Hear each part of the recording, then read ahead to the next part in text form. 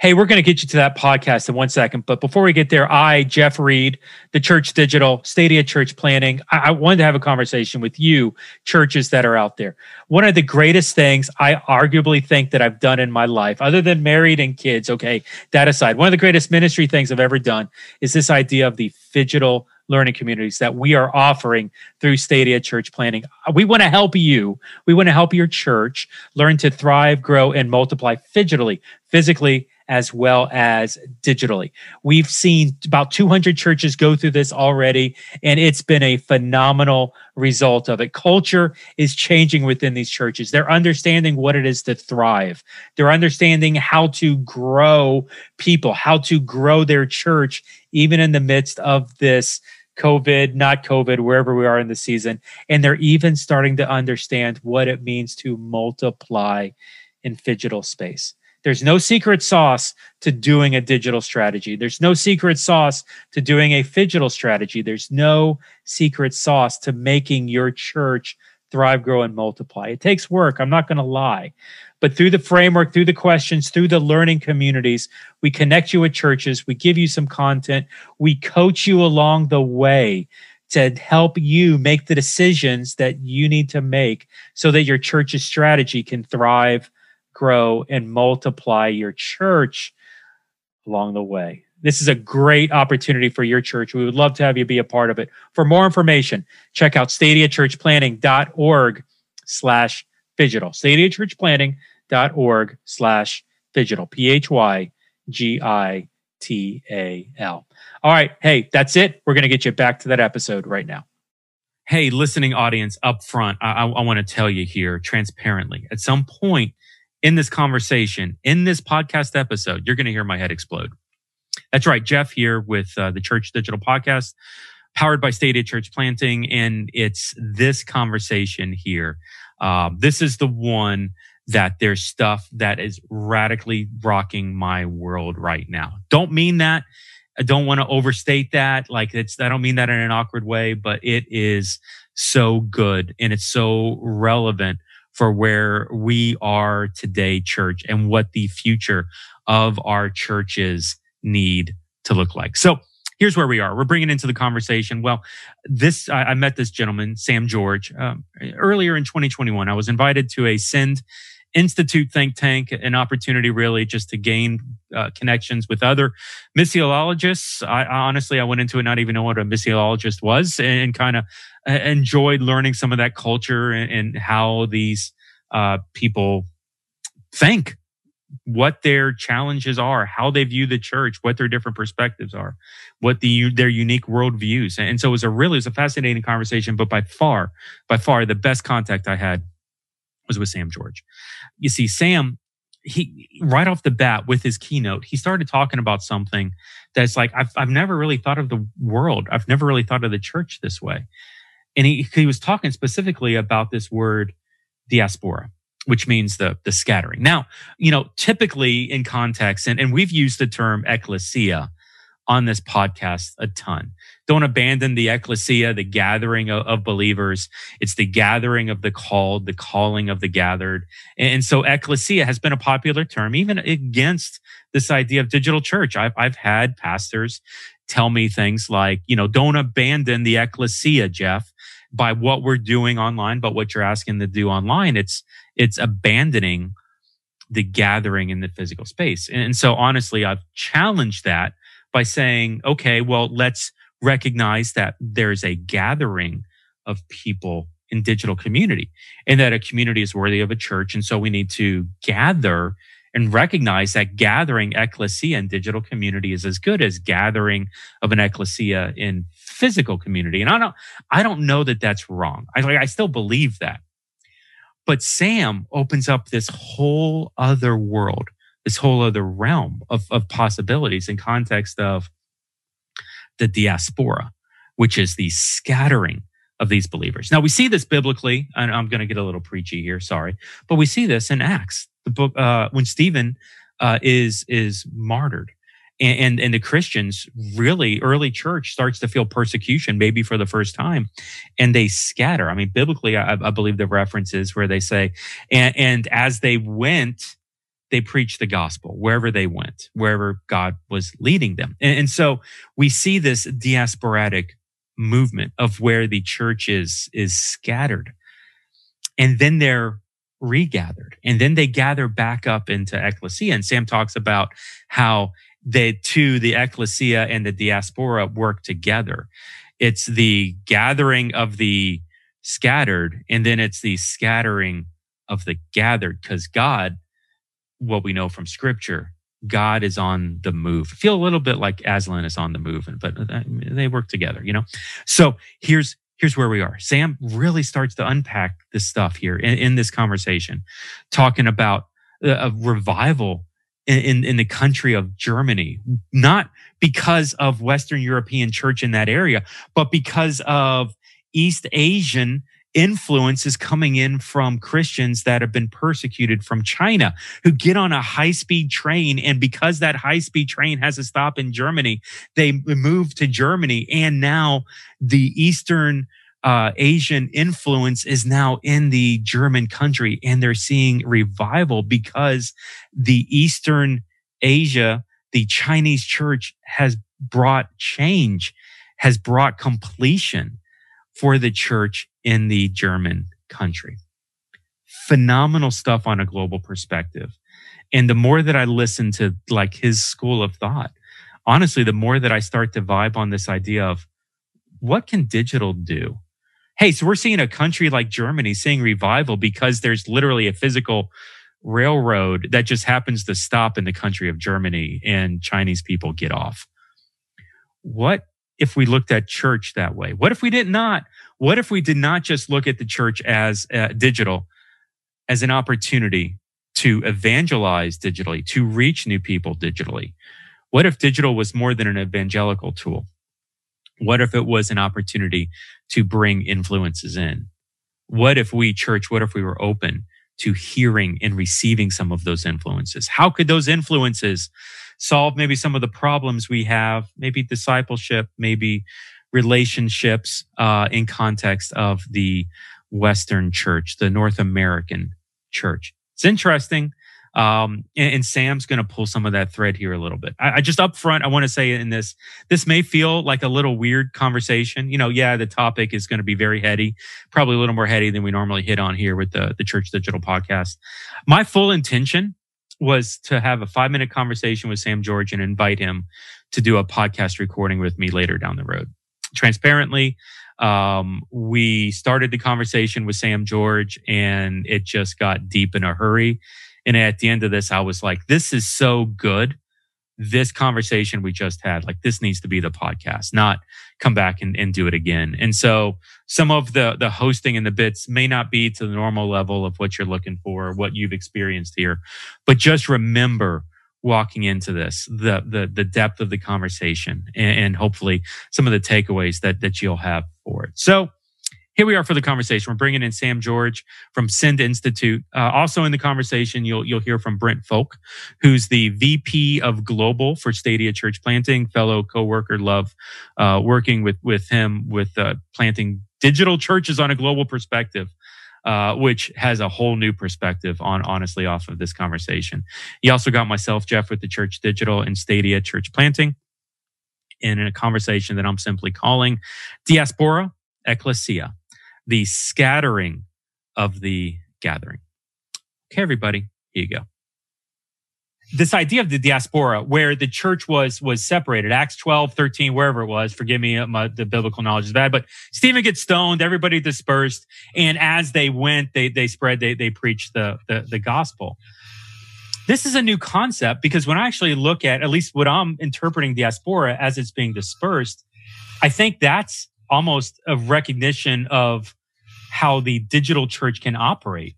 Maybe it's not in the physical area, but as we're being dispersed yet connected together by digital tools, we're preaching the gospel where we go in physical space as well as in digital space. And as you were talking, I'm like, I would love to have that conversation because I feel like there's something there that would help us maybe explain this better, reconcile this better to people who are not recognizing digital community as a community, maybe it's through the diaspora approach that we're still able to be I would say, I think it's a generational thing.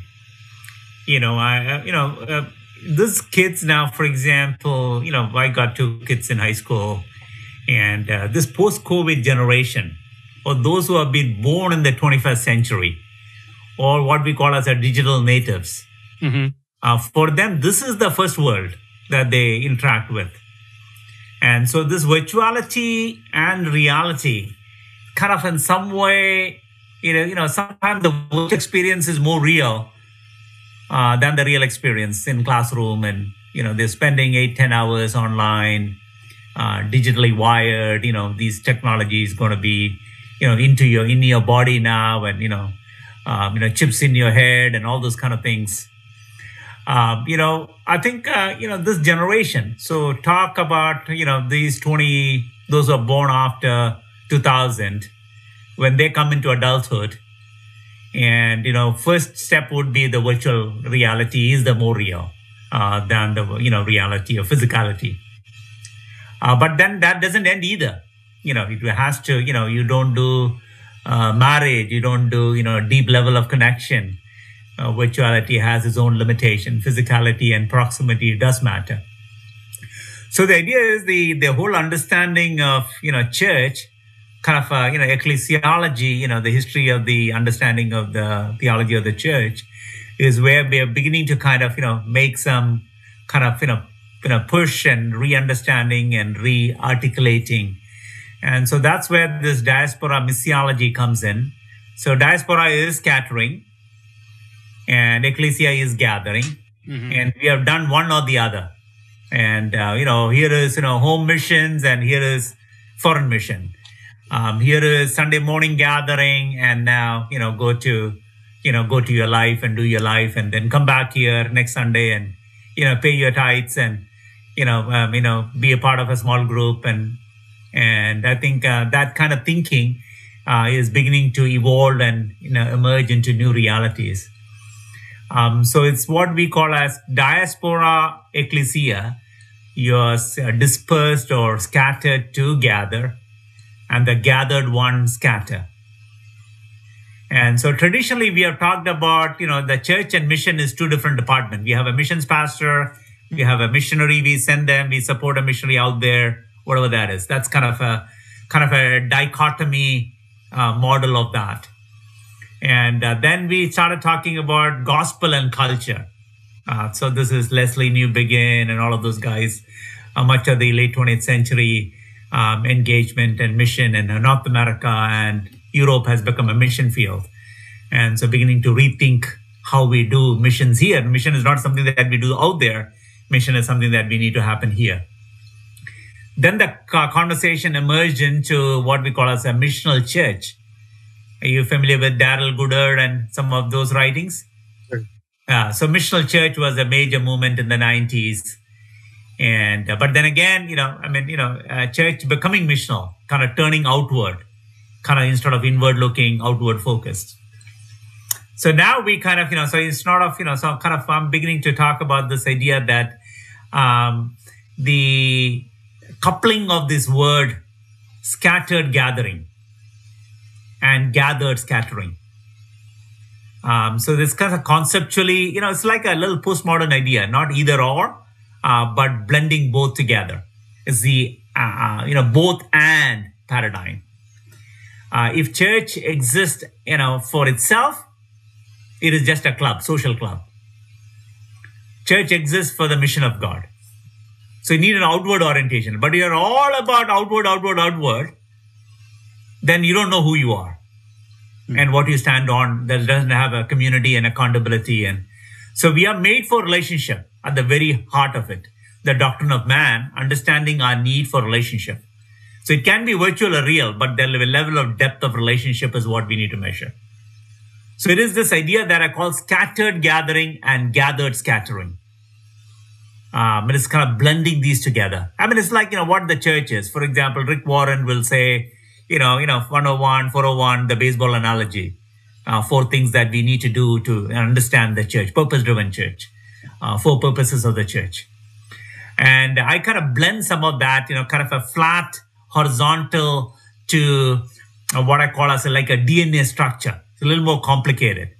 So it's like a spiral of a DNA, twin strands. One strand is the diaspora, one strand is the Ekklesia. Both need to exist together and both exist for each other. And it's together that we understand the purpose of what does it mean to be the people of God. So there is a sense of dispersion. We are scattered to gather. We gather to scatter for the mission of God. So that's kind of the new ecclesiology that we talk about. At the very core of it, we need to understand that we are scattered people. We are on a mission of God. And but we are understanding of dispersed gathering because we are no more captive to geography and time. Right. We have been liberated. And at least this technology era, digital era is liberating us. We are not, church is nothing that Sunday morning, it's one particular physical locality and one particular time under one particular leader.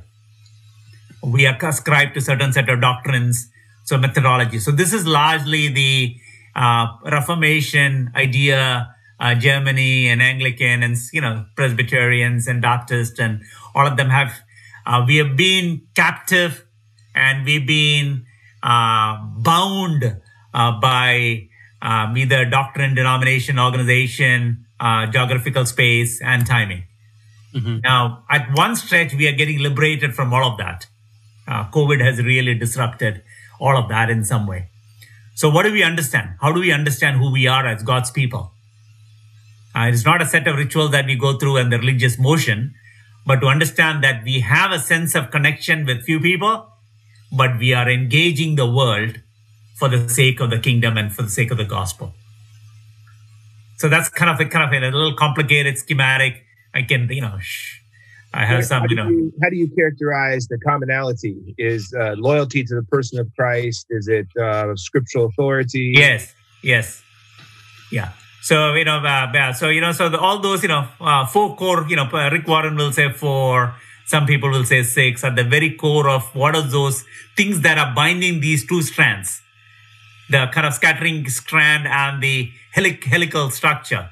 You're familiar with the biology, your high school biology class or something, the double helix structure. So these are complex imagination to understand an organizational model. So it is not hierarchical, it's not structured, it's not a network, but to understand a complex schematic understanding of a DNA structure. So there are strands that are connecting between Ekklesia and the diaspora. And so one of the strands is scripture, because it's foundational for us. There is a time of worship and prayer, up and down, those structures. And navigators will say, wheel diagram. You familiar with the wheel diagram of navigators, guys? Mm-hmm. Two up and down and left and right, and center is the hub and Christian life at the margin. So these are, Campus Crusade has certain models, navigators have developed certain models, Rick has developed certain models. Some of the other, Baptists, and there are various different models that we talk about what church. So at the core of it, what does it exist? Some people will emphasize more. Africans and Latinos will emphasize fellowship a lot more because they are much more relational people. Asian people, Chinese and Koreans and Indians, and this kind of relational connectivity is very high. But sometimes, the teaching of the word. Some people emphasize strong teaching, so a kind of need for the teaching because they're a little more cerebral, a little more, intellectual capacity to process things.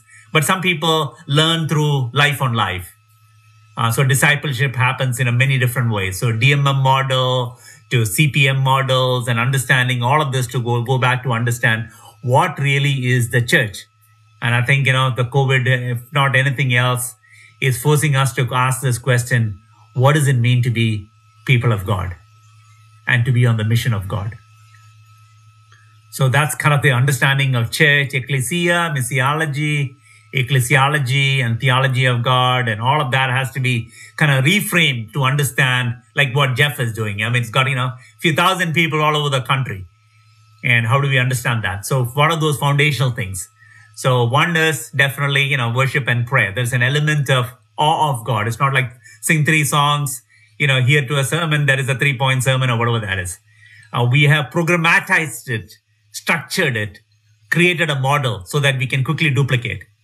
So this is the Western tendency, because I think sometimes we are very pragmatic and we are very economically driven. Does it reproducible? I go to a conference. Okay, tell me one working model that I can go back and erect and raise money and support myself. So I think we are going beyond that to understand beyond pragmatism and, flexibility and much more organic in its nature. The body of God, Church of God is, it's on the move. Unlike, irrespective of what you and I say or do, because our God is a living God, He is a moving God, He is a missionary God.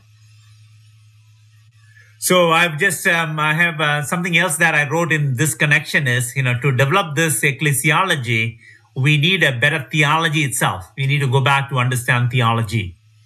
And so the 20th century, one of the big missionary, big theological idea that evolved was missio Dei. Latin word missio Dei.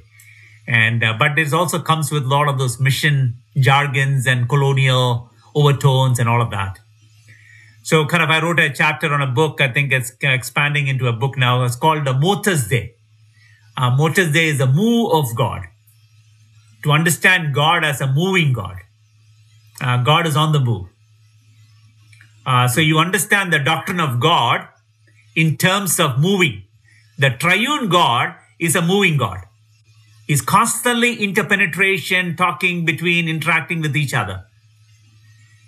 If God is not a moving God, we make God as an idol. Idol is the one who cannot move or cannot talk. Jeremiah talks about carrying the idols. He need to be carried. Gods need to be carried. He was mocking at the idolatry of, the people. And so, then Indian culture, my roots are in India. So understanding idolatry. And so New Testament and the theology of idolatry, much has been written on it. Both from the Old Testament culture, New Testament issues, and then theology of idolatry. And so understanding God. God is a living God. Christian God is a living God. And if He's a moving God and He's a talking God. And so all of that, understanding God as a God is a moving, right from Genesis chapter 1. He's on the move. God is on the move.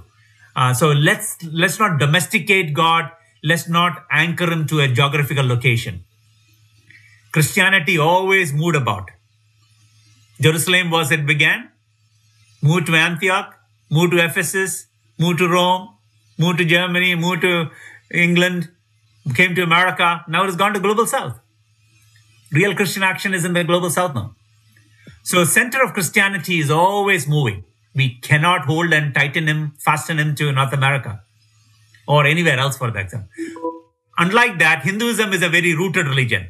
It is geographically bound. Islam is also very geographically bound. Mecca. We turn towards Mecca and pray. We do pilgrimages to Mecca. The scripture cannot be translated. So geographical, linguistic, cultural centrality. Christianity has no center. You might do your, Holy Land trip and all that. But our God is not confined to that geography or that particular culture. Because our God rose again and is a living person and is moving about. And that's why our allegiance comes, because He pursues us. God who is always a pursuing God. Holy Spirit saying, I'm going, but the Holy Spirit is coming. And where the wind goes, you don't know. But God is moving. There are 700 million Christians in Africa. In my recent few travels to Africa, man, blown away what God is doing in Africa. Thousands and thousands of missionaries are rising and are going to save Europe and here in America. So, 600 million, in Latin America now. Christianity is exploding in the global south and in China and Iran.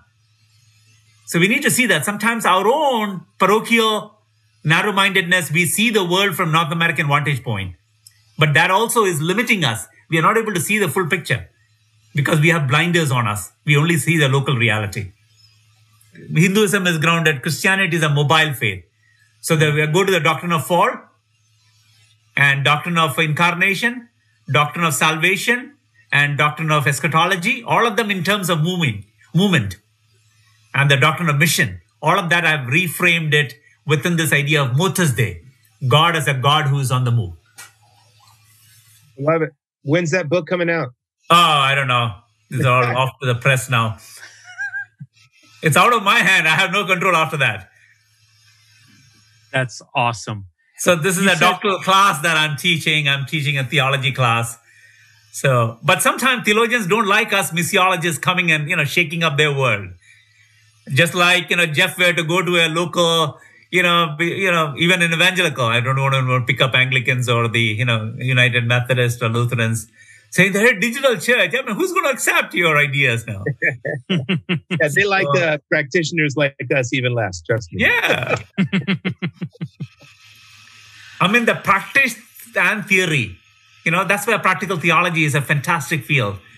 You're not doing a cerebral, Ivy Tower kind of conversation, which is absolutely abstract philosophy, have no consequences to anybody.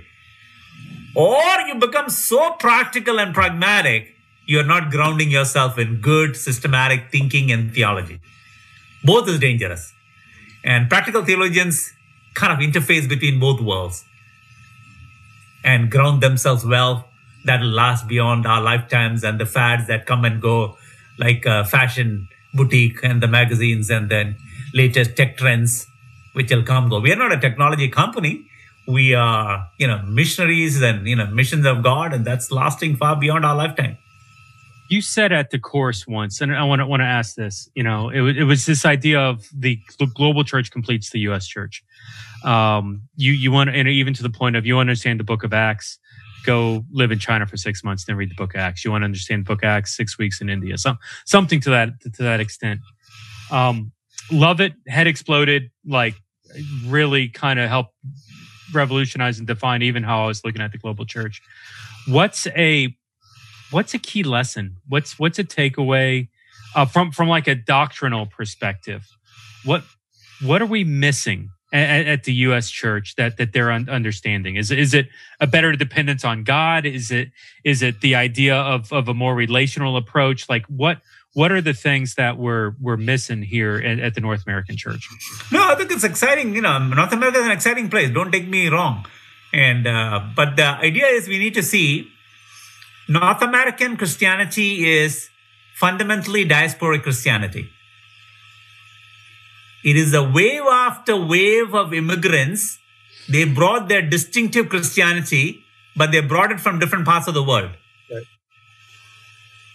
And when they come and they interact with each other over generations, so first generation will create their own. So German churches, Swedish churches, Irish churches, Italian churches, German churches, wonderful.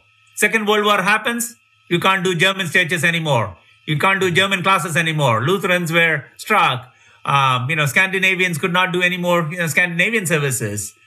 Japanese could not do any more Japanese churches and services. All of that underwent change. So these waves, because most of the people who are arriving in America are still Christians, 75% are Christians. But they come from different parts of the world and they bring their distinctive Christianity from there. So Koreans have come and planted 6,000 churches in the last 50 years. It's a significant movement. And since the new administration came on board, President, we had 11 million Latinos have been inducted into North America. They have been nominalized. What that means, 11 million Christians, maybe 10.5 million are evangelical charismatic Christians. So, the Latino, Hispanic church in America will be 60 million. That may be the largest sector. We may soon all be speaking Spanish in the church circles than English. They may not write as much theology books, but they'll have thriving local congregations. So, Indians have come and built our community, probably 1,500 churches now, 1,600 or so. Chinese have around 1,500 churches. Vietnamese and Koreans and all of this. When all of these various streams comes and starts intermingling, it creates new synergy and dynamism within the North American church. So there is a sociologist here in Chicago, UIC, big school here. He says, immigrants are not de-Christianizing America, but they're de-Europeanizing American Christianity. I would say that, not to be grateful for the European wave. European Americans have been very globally engaged. And that was as a result of the global engagement that happened here. America is the most global place. in the world.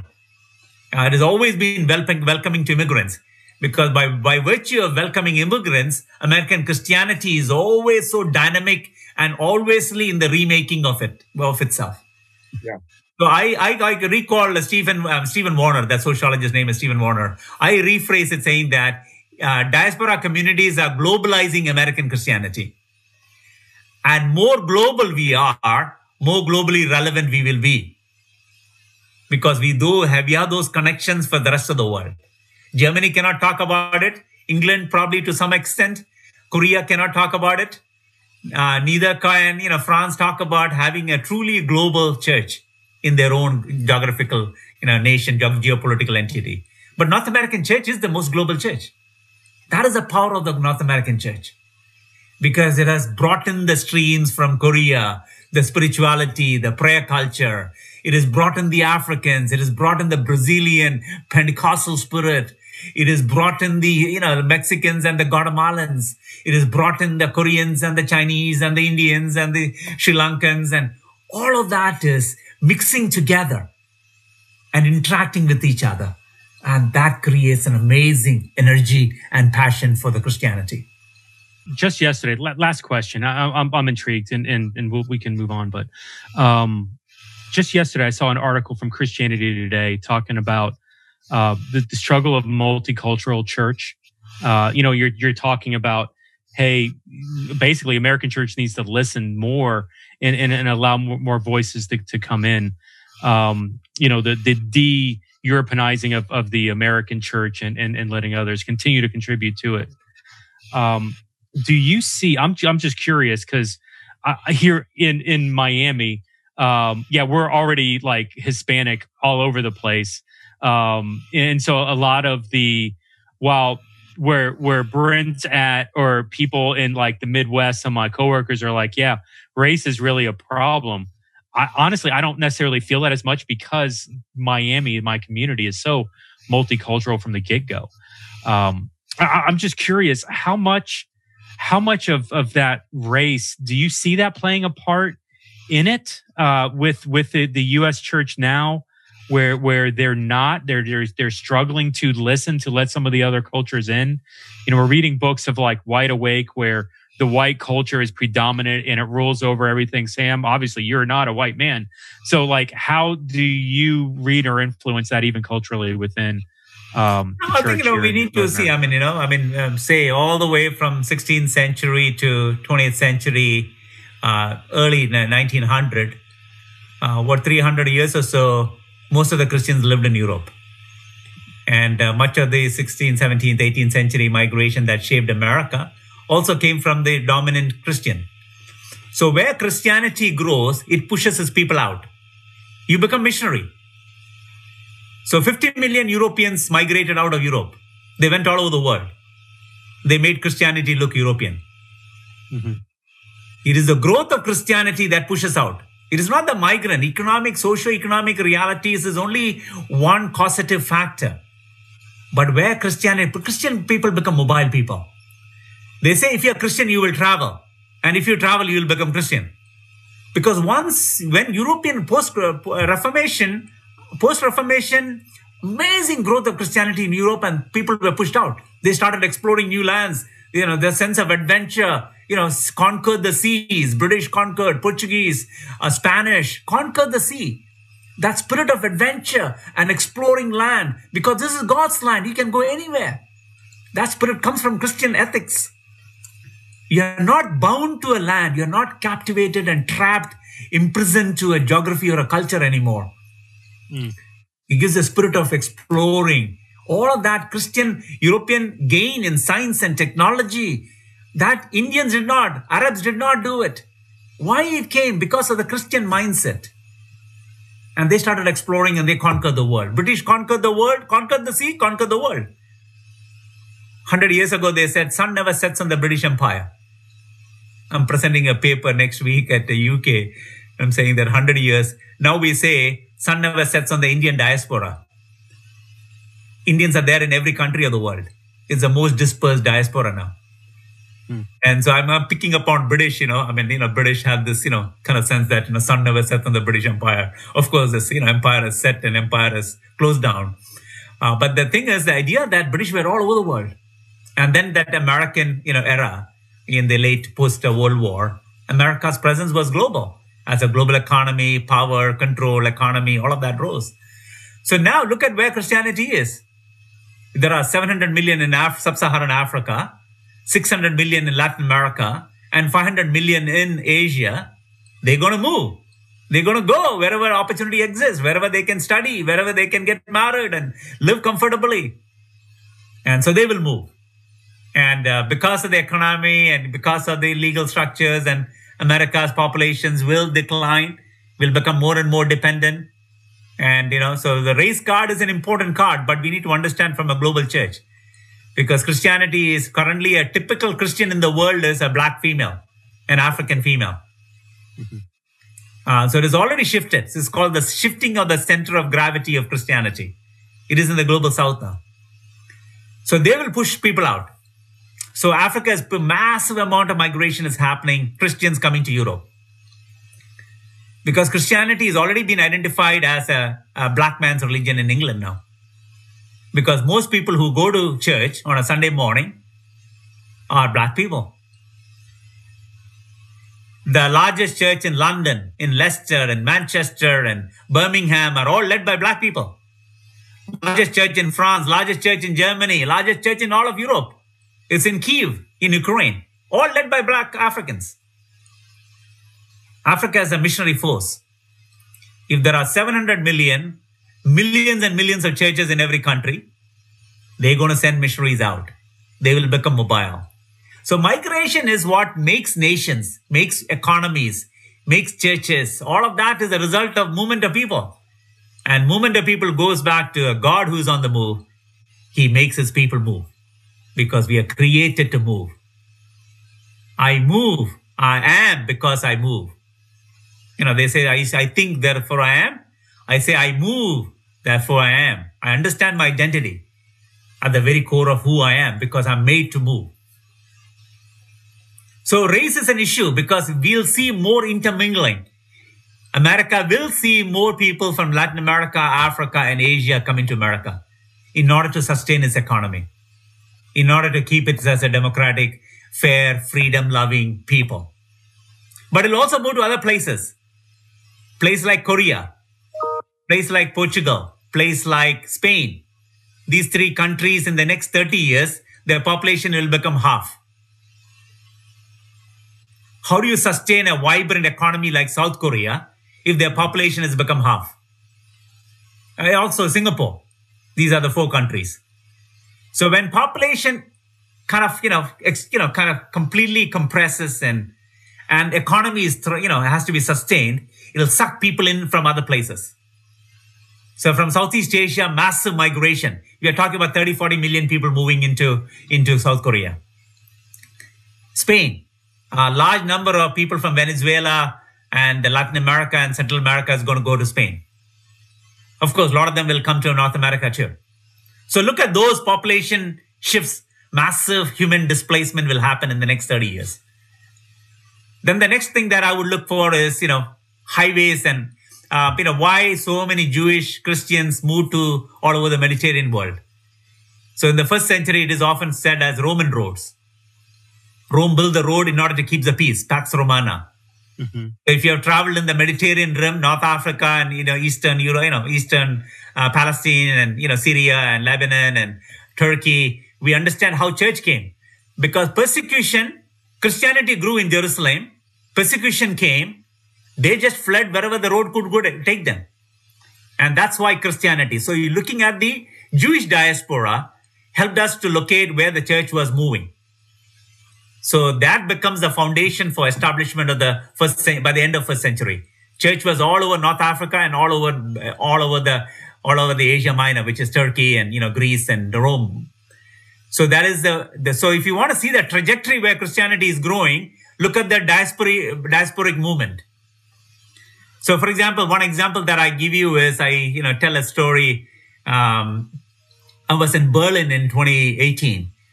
Central Station, Berlin, amazing city, vibrant gem. So I was involved with some refugee. I did a book on refugees. I was doing some research. And so I was staying with this German pastor, and we're saying that, he said, let's take a detour before going to church. I want you to take you to a train station. I said, where? Which station? I said, we're already running late. There are some refugee ministry leaders that are coming to meet us at the church. Let's just go straight. I don't need to see a station. I've taken train from Berlin station. I live in Chicago. I take the metro, go to the city and airport. I've gone on bullet trains in France and Japan, and I don't need to see another train. But this is a very important train. I want you to see this train. In his broken mix of English and German, he's trying to communicate. My German is bad. His English is bad. We are trying to talk to each other. And then I said, okay, I obliged. Finally, I couldn't persuade him enough. And he takes me to the Berlin Central Station and, takes me to the platform. And I see the first train pulling in. This train is the first train to arrive from Beijing, China to Berlin, Germany. First train. Now, this is part of the One Belt, One Road policy, if you've been following what is happening in China. Last 20 to 30 years, China built more high-speed rail than the rest of the world put together. It's wired and networked across the country. Now they're extending the train all the way to Europe. So 2017 also marked first train arriving in, say, in Madrid, in Italy, in France, in Netherlands, and in London. Train all the way from eastern coast of Asia to the western end of Europe. Trains are running. So now the explosive growth of Christianity in China, we're talking about 250 million Christians or so in China alone. In another 10 years, by the end of this decade, China may be the most Christian country in the world. And persecution. Growth of Christianity, persecution, what are they going to do? They're going to take the train and go where the train goes. Much like the Roman road in the first century. So this will bring, a migration scholar in Oxford tells me that around 100 million Chinese will go. So Central Europe, Central Asia, and Middle East. And 85 million of them will be Christians. Talk about, we may need around 25,000 churches in Germany alone in the next 30 years. If this many Christians are going to land up in Germany, trains are coming every day. Somebody is going to come on those trains. It'll revive Christianity in Germany. But it'll look European. It won't look like Martin Luther. I mean, it'll look like Chinese, not like Europeans like Martin Luther. Right. So the face of Christianity is changing. It'll change from a European face, a Caucasian face. I'm not kind of putting down any of you. I just love you, brothers in Christ. But hear that. The very face of Christianity is changing before our eyes. It is an exciting time for the 21st century Christianity. We'll become more global than ever in the history of the church. Yeah, it'll be really interesting. I mean, if a global train going from China to Europe is going to affect what the church is going to look like. When we really look at digital, what is digital going to do to reshape that? Digital infrastructure, physical infrastructure will be defining things for this century. Yeah. How church will happen. Look at infrastructure, closely monitor infrastructure. And I'm talking to somebody at the SpaceLink, Tesla's space company. They sent 2,000 satellites. We're going to get wired unlike anything. Mm-hmm. It's going to happen in the next few years. He's already started subscription, broadband, 100 Mbps connectivity, every home. This is going to link the world together. You can pastor a congregation all over the globe, every time zone. You're not limited by geography and time anymore.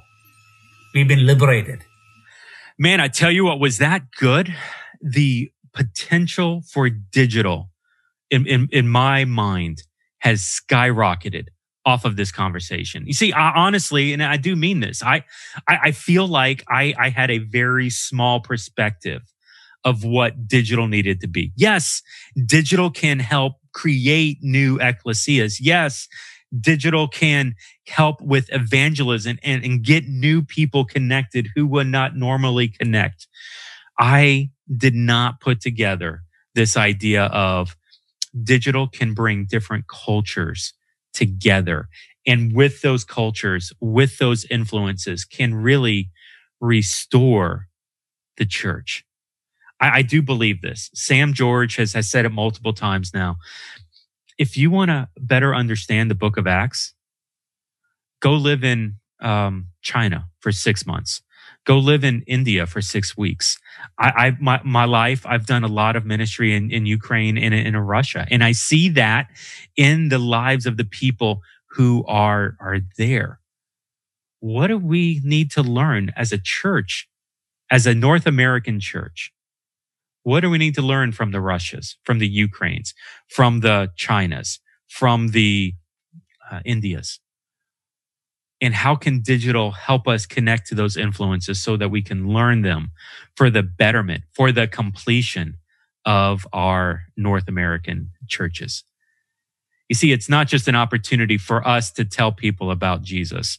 It's an opportunity, digital is. Digital is an opportunity for others to influence us so that we can better understand who Jesus is. And this is the takeaway of digital. And I hope this is the thing that is changing your worldview today. Hey, this is just the start of many conversations, hopefully to come, talking about how digital can reshape your church's worldview. So check it out. We will be hanging out on Clubhouse this Thursday, talking about this and other topics. We will be on Clubhouse 5:00 Eastern for a lot of the weeks moving forward. Some of you don't have Clubhouse. Sorry. I've got invites. Feel free to message me directly or email me, jeff@thechurch.digital, and I can hopefully get you connected with some invites if you would like to take part. If you're not able to get onto the platform for whatever reason, Android users, I'm sorry. We're going to go ahead and record it. We'll probably make conversations available on social media as and podcasts as available. But hey, let's unpack this in the coming weeks and months ahead. Hit us up on social media, hang out with us in Clubhouse, and let's start to unravel maybe what our church needs to learn and how our church can learn utilizing some of these digital tools and resources. Love the conversation. For Brent, for Sam George, this is Jeff with the Church Digital and Stadia Church Planning. Thanks for joining us for the pod today, and we'll see you next time here at the show. You all have a good day.